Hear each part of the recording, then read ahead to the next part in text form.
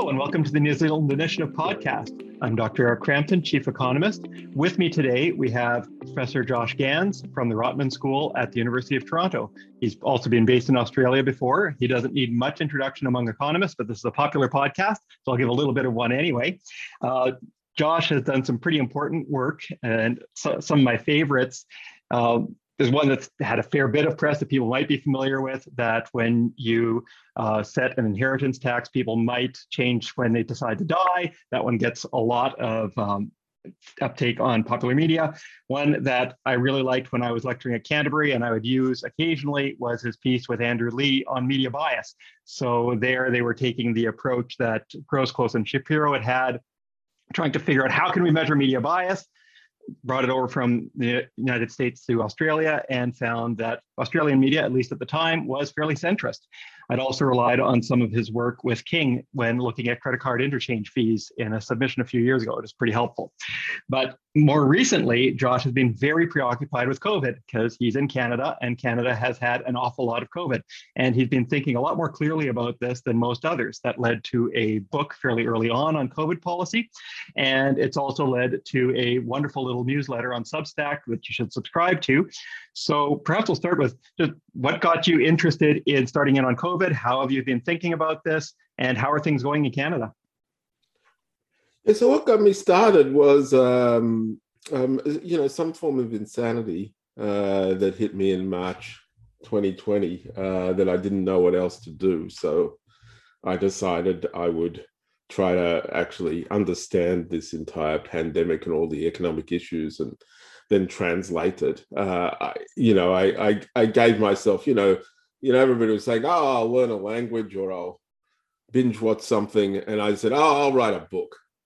That's what I did. That's how I will cope with the shock of, being locked down and not understanding what was going on. And I thought that would be it. I'd write the book and that would be it. What I didn't realize that a year and a half later, I'd still be writing. And so that's what happened. I find it fairly disturbing that I've had things to say for a year and a half. It is a indictment on the state of the world, really. Canada's had its ups and downs with regard to the to COVID. It's sort of middling. It's done some things. It's had same missteps that a lot of places has had. It had it was harder because it was sort of adjoined to the US. So, even though the border is nominally closed, it isn't. And so with all the difficulties going on there, it would seep through. And it hasn't done anything sort of pioneering in terms of COVID policy or anything like that helped it sort of act more like everything else to the other side of the international date line. But it's other than that, it's just left me stuck at home. So most recently, you were posting on the coming storm for Australia. You've been following Australia fairly closely because of the links there. Yes. So there, you're worried about what starts happening as international travel starts being re-enabled and what the new normal could look like. And reminded me a little bit of, I've been writing for the past year on COVID as well. And late last February, I'd had a piece where I just kind of, is this going to be endemic like the flu? This is kind of what the world looks like if it winds up being endemic like the flu. Is this a one-off that just like one vaccine takes care of forever? Oh, this is kind of what the world looks like in that case. It looks like it's going to be endemic. And what does that end up meaning for border policies in places like Australia? Yeah, so the problem is that unlike SARS and MERS, which were, dealt with in a matter of months each because of the nature of those viruses, because COVID ended up spreading everywhere, it seeped into being one of these viruses that just circulate. It has its mutations and other things, but it moves seasonally, which really means it's a migration between across winters across the northern and southern hemisphere. So really what that means is there's never a situation at which you can vaccinate enough people that you can stamp it out entirely. Also, we don't know how long the vaccines will last, although on every dimension that I ever saw forecasting what they'd be like. These are like the best vaccines we've pretty much ever created in history. Even the ones that are sort of people get troubled over, they really, really are exceptionally good. I don't know why the human race deserved to be dealt that nice hand, but we really have it. But the problem is, it was always going to take a long time to vaccinate the world. It was never 100% clear we would be able to achieve it, and it's still far from that. So that means that the virus sort of circulates around. It travels between people. It travels to younger people who host it for a while and then push it back and things like that. And that's what endemic means. And we know the same thing occurred because if you ask yourself, well, how did we end the 1918 global pandemic? The answer is we never did. We never did. It's come back. It comes back, almost generationally in a sense from that. And it just sort of, it sort of is mildly dormant for a while, not dormant, sort of not circulating around, but then something happens and it manages to get traction. And so, this is, and even that one was probably a previous one as well. So that's what endemic means. It becomes like the flu, the coronaviruses that cause the common cold, and those sorts of things. Now, for some of these diseases, at least in the West, we've gone for almost 100% vaccination, for measles, polio, etc. And that we believe they're no longer there because of that reason, but they are. They're in the world. The only one we've ever wiped out is smallpox. And that took a whole lot of effort. It wasn't clear that the effort was, worth it, but it was, let's see if we can actually do this type thing. So it's going to circulate. So that means that anywhere in the world that is connected, has relationships with any other part in the world, the coronavirus could travel to it. That's really what it is. And to people who aren't vaccinated or where the vaccines start to wear off, as they might in older people, because older people tend to have weakened immune systems and all the vaccines are doing is stimulating the immune system, it'll keep going around. It doesn't go away. So your post emphasized the importance then of getting fairly high vaccination rates to try and prevent this from happening, especially in places like Australia and presumably then also for New Zealand. If we're wanting to start enabling more travel, New Zealand's position has been that we're going to keep the border pretty tight until everybody's vaccinated, or at least the vaccine has been available to everybody who wants it. They'd been hoping that would be by the end of the year this year. We're not quite sure whether they're going to keep to that timetable, but it shouldn't be a whole lot longer than that, we hope, fingers crossed. Your post also noted, though, a bit of worry where you can get less than 100% protection with the vaccine and tests being less than 100% effective. You were noting some work by Steve Hamilton and Richard Holden in Australia. What happens then with borders if vaccination rates haven't gotten to where they need to be and travel starts being re-enabled? Right. So what the mathematics that Hamilton and Holden did, which was something I'd also forecast as well, is to work out how close to zero do you have to be confident that you're not going to have an outbreak and that you can sort of go back to normal.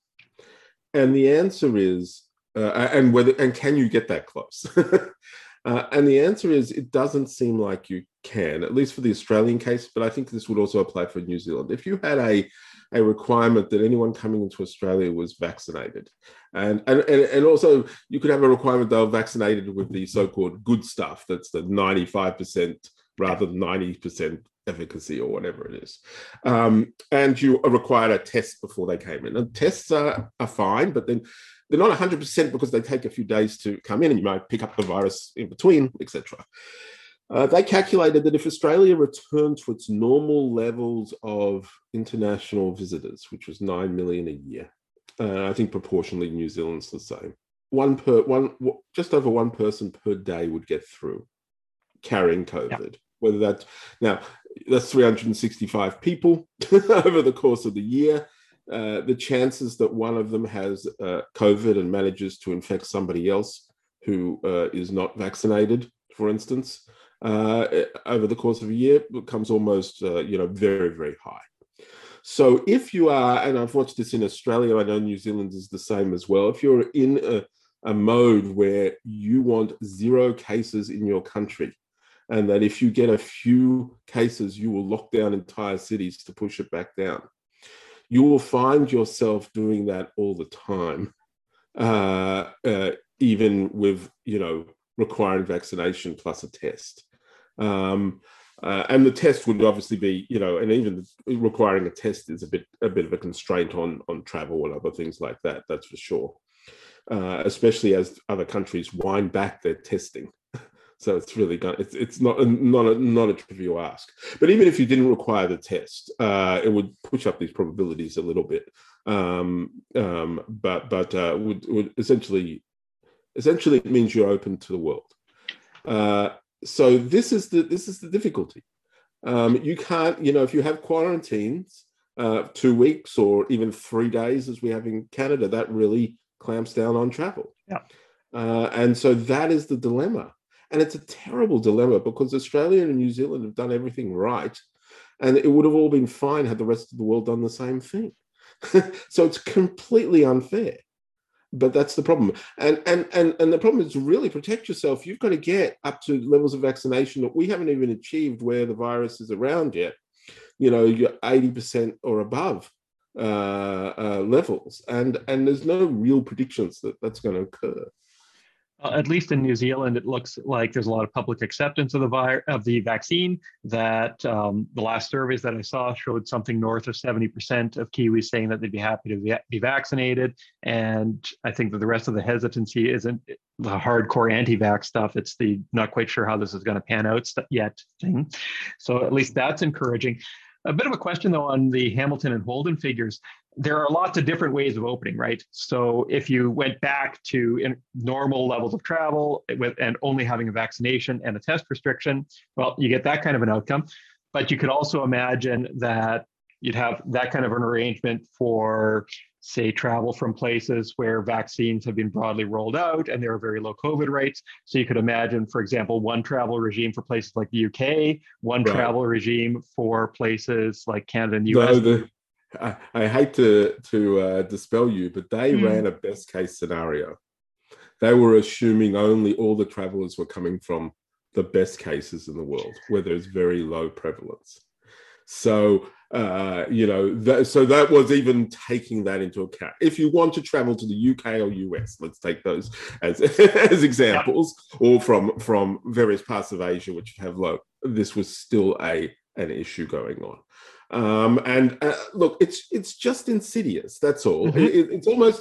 It's such a small number that you can only see it with the mathematics. But remember, we're talking about in the case of Australia, and I think with New Zealand as well, you're only willing to currently put up with about less than 10 people coming in a year, COVID positive and spreading. That's really what the current behavior is. And that is that's a low number. And any sort of reasonable reopening is going to violate that threshold. And the reason why I put this out is that, not that I think that you should lock down and stay, hermit countries forever. That is certainly one response. It would be very divisive, I suspect, in the countries. It may not, it may still happen. But the reason is that if you compare Australia and New Zealand to, say, South Korea, which is arguably one of the best in terms of handling the coronavirus, they've had 2,000 deaths out of a population of 50 million, but that's 300 times lower than the US in terms of the numbers and things like that. So what you'd want to do is you'd want to say what they've had done. They haven't had a quarantine system. They've had a testing system. And if people get through, then they have another set of systems to contain any outbreak.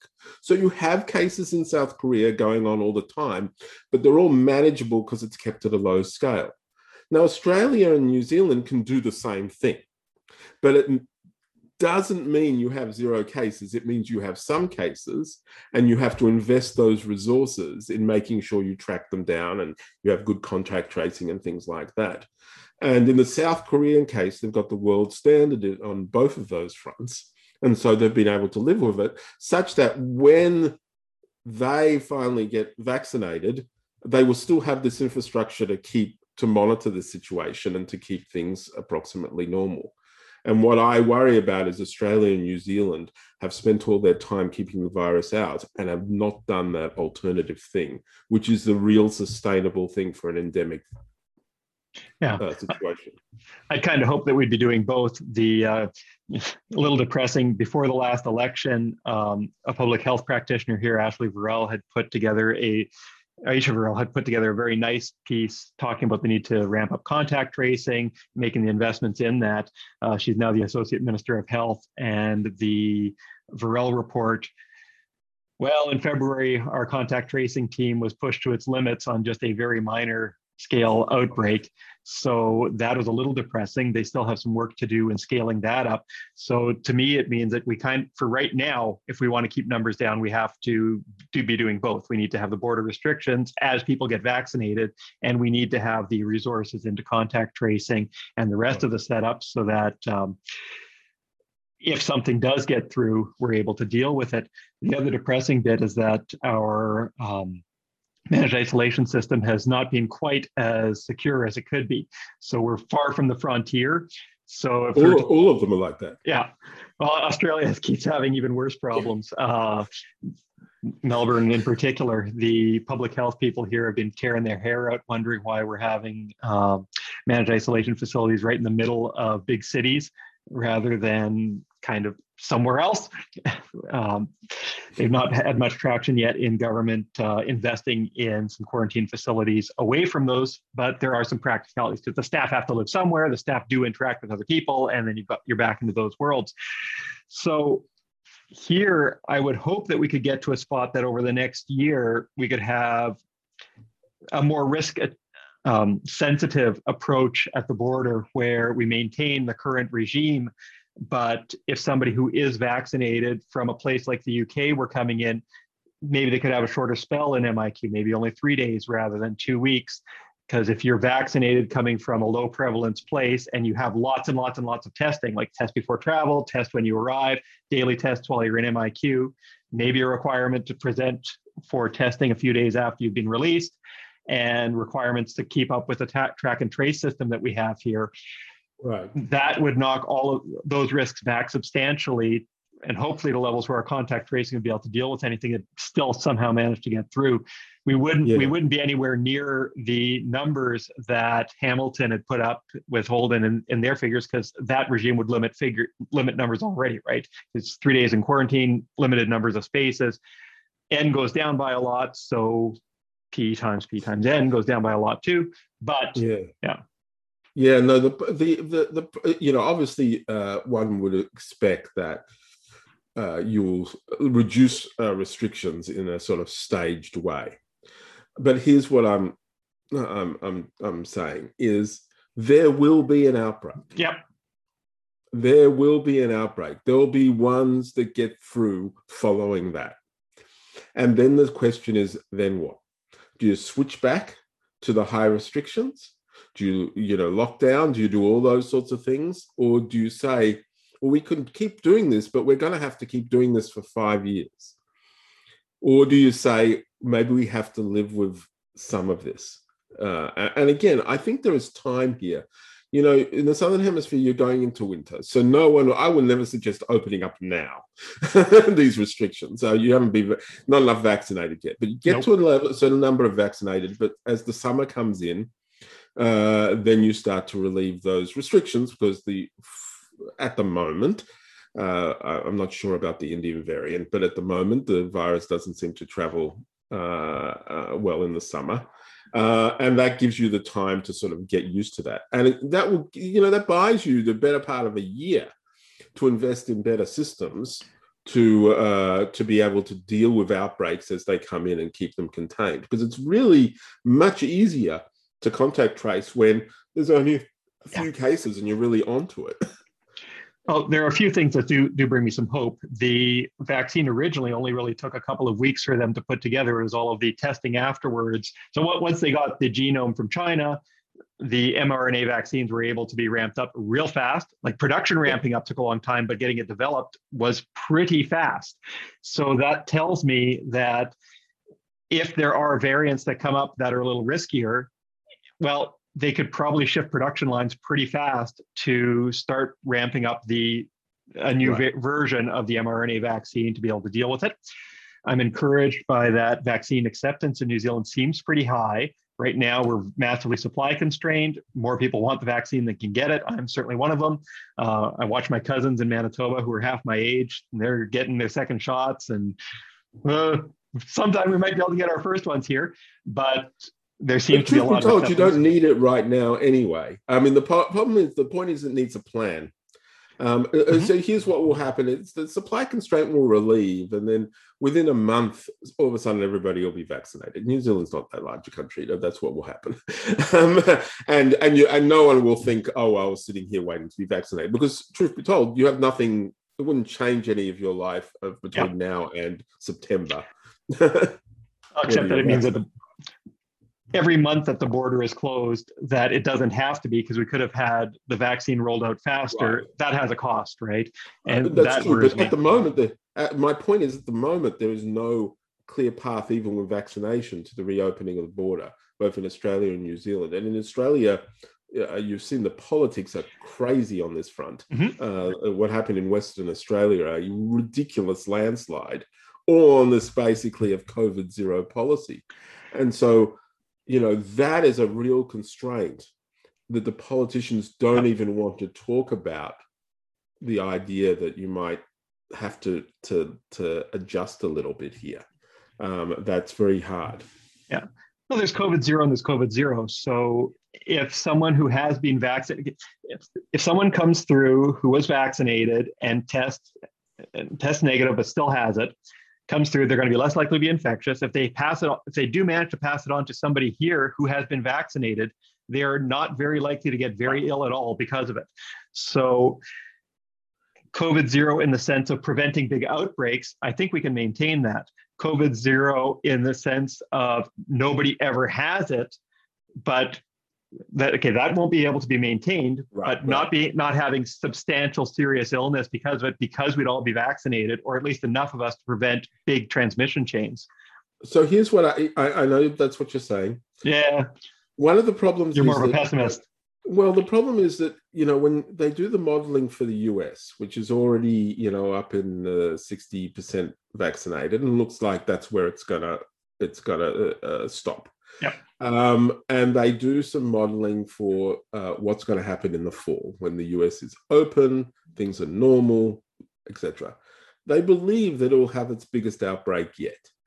That's in the fall coming up. That's the end of the year coming up now. So you look at that and you say, so how is it again that New Zealand's going to avoid an outbreak, even if it gets 70% vaccinated? How's that going to work? It's going to have something else in the middle there. Yeah. And something reasonably, efficient.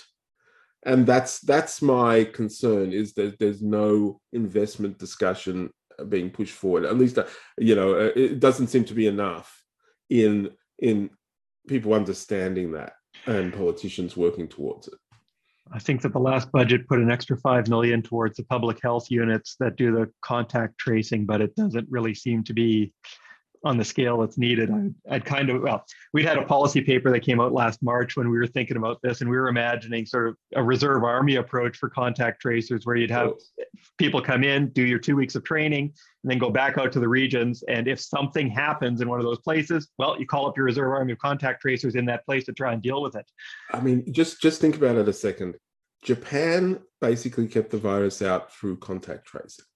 And now Japan, as we well know, if you've had any experience, has a very efficient way of running anything when that is decided to do, and that's what it did, and wanted to run that through to the Olympics, and yet now is dealing with an outbreak, because even with that world's best system, and even with everybody on high alert, that wasn't enough. Yeah. And that's because these variants, see, this isn't the 2019 COVID anymore. The variants spread. The UK variant was twice as transmissible as the original COVID classic, as I call it. And the Indian variant is 20% above that. Those are huge changes in epidemiological terms. And so the spread of the way this roars through is quite extraordinary. And if you look at, and I'm watching this now, is in the UK, most of the cases are now the Indian variant. In the US, the Indian variant is surging to about half the cases there. And in Canada, it's just starting to take off that same way, just as we were getting everything else under control. So this new thing is coming through. And remember, it went through India. India was sitting there in the middle of snow and cold weather when this happened. So I really am, that's my concern here. Yeah. I feel there's such a big desire to declare victory, and we're really feeling it here in North America. This, like US is, we're done with it. Canada's sort of saying we'll be soon done with it.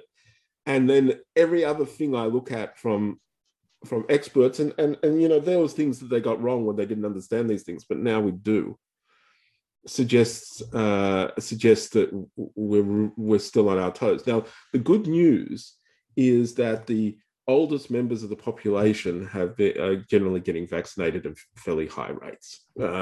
And so, in other words, we could have COVID going through, but we may not well get all the deaths or the really bad conditions.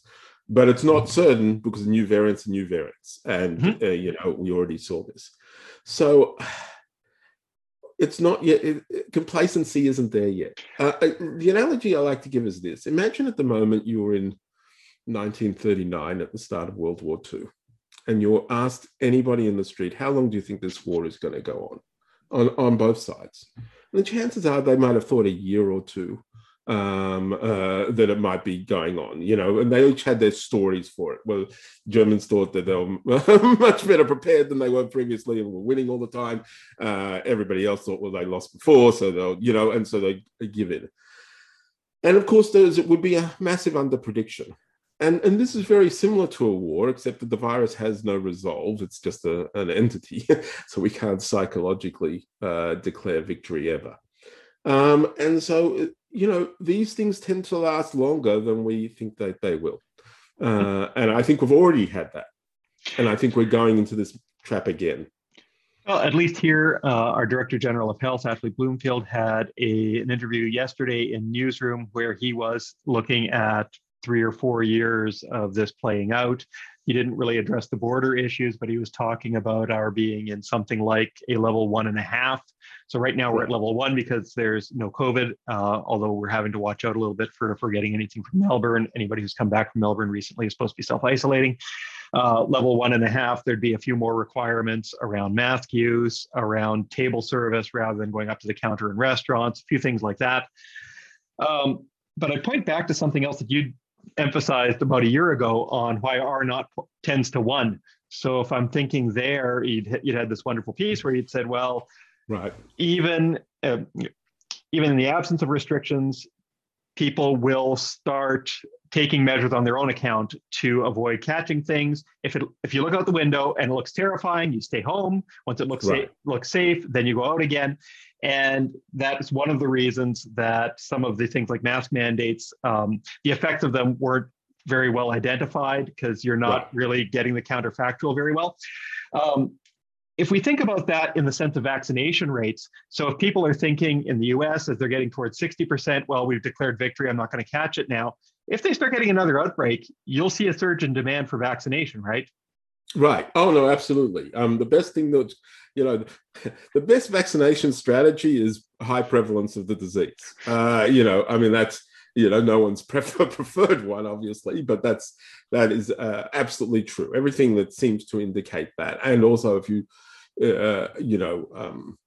certainly look across people's behavior in terms of their personal risk that has driven people getting vaccinated. And you looked at people surging in Melbourne, all of a sudden, oh, look, COVID's here. They're rushing to the phones to book their appointments. So, I mean, it's like, it's a very, it is a motivator. But the R equal to 1 thing is not a solution, it's an equilibrium. And the problem is that when people are, basically it says that people, when they're worried about the virus going around, stop going to restaurants, stop traveling, stop doing all of those discretionary expenditures. And of course, every one of those sectors takes a massive hit. So the economic harm is still there. From that. The only way you save yourself from the economic harm is if you do what Australia and New Zealand have been able to do for the past year and keep it out entirely. Oh yeah, I absolutely agree. And it's great that you clarified that in case anybody had, if I have not explained it well, I've used the same argument when arguing with US folks who'd say, well, you guys are going to take this massive hit because of what you've done. Oh, you guys are all just staying home voluntarily. You're ruining and you're not going to solve the problem. And being a little frustrated with it's a little weird for me because I come from a fairly markets work kind of background, and a lot of the people that I talked to in the US beforehand, they seem to have gone a little nuts in not wanting to have any controls. Yeah, look, you can be a libertarian 99 out of 100 days. This is the one day you're not, and that's fine. but you know, that's lose your cred that way. I think from your perspective. But the thing is that the Australian-New Zealand strategy was seen as a solution, whereas what I'm trying to emphasize that it is in part a debt that is going to come due. And that's, and it's unfair because no one thought it was that. And a lot of the cost of it can be mitigated if we get our vaccination rates north of 70.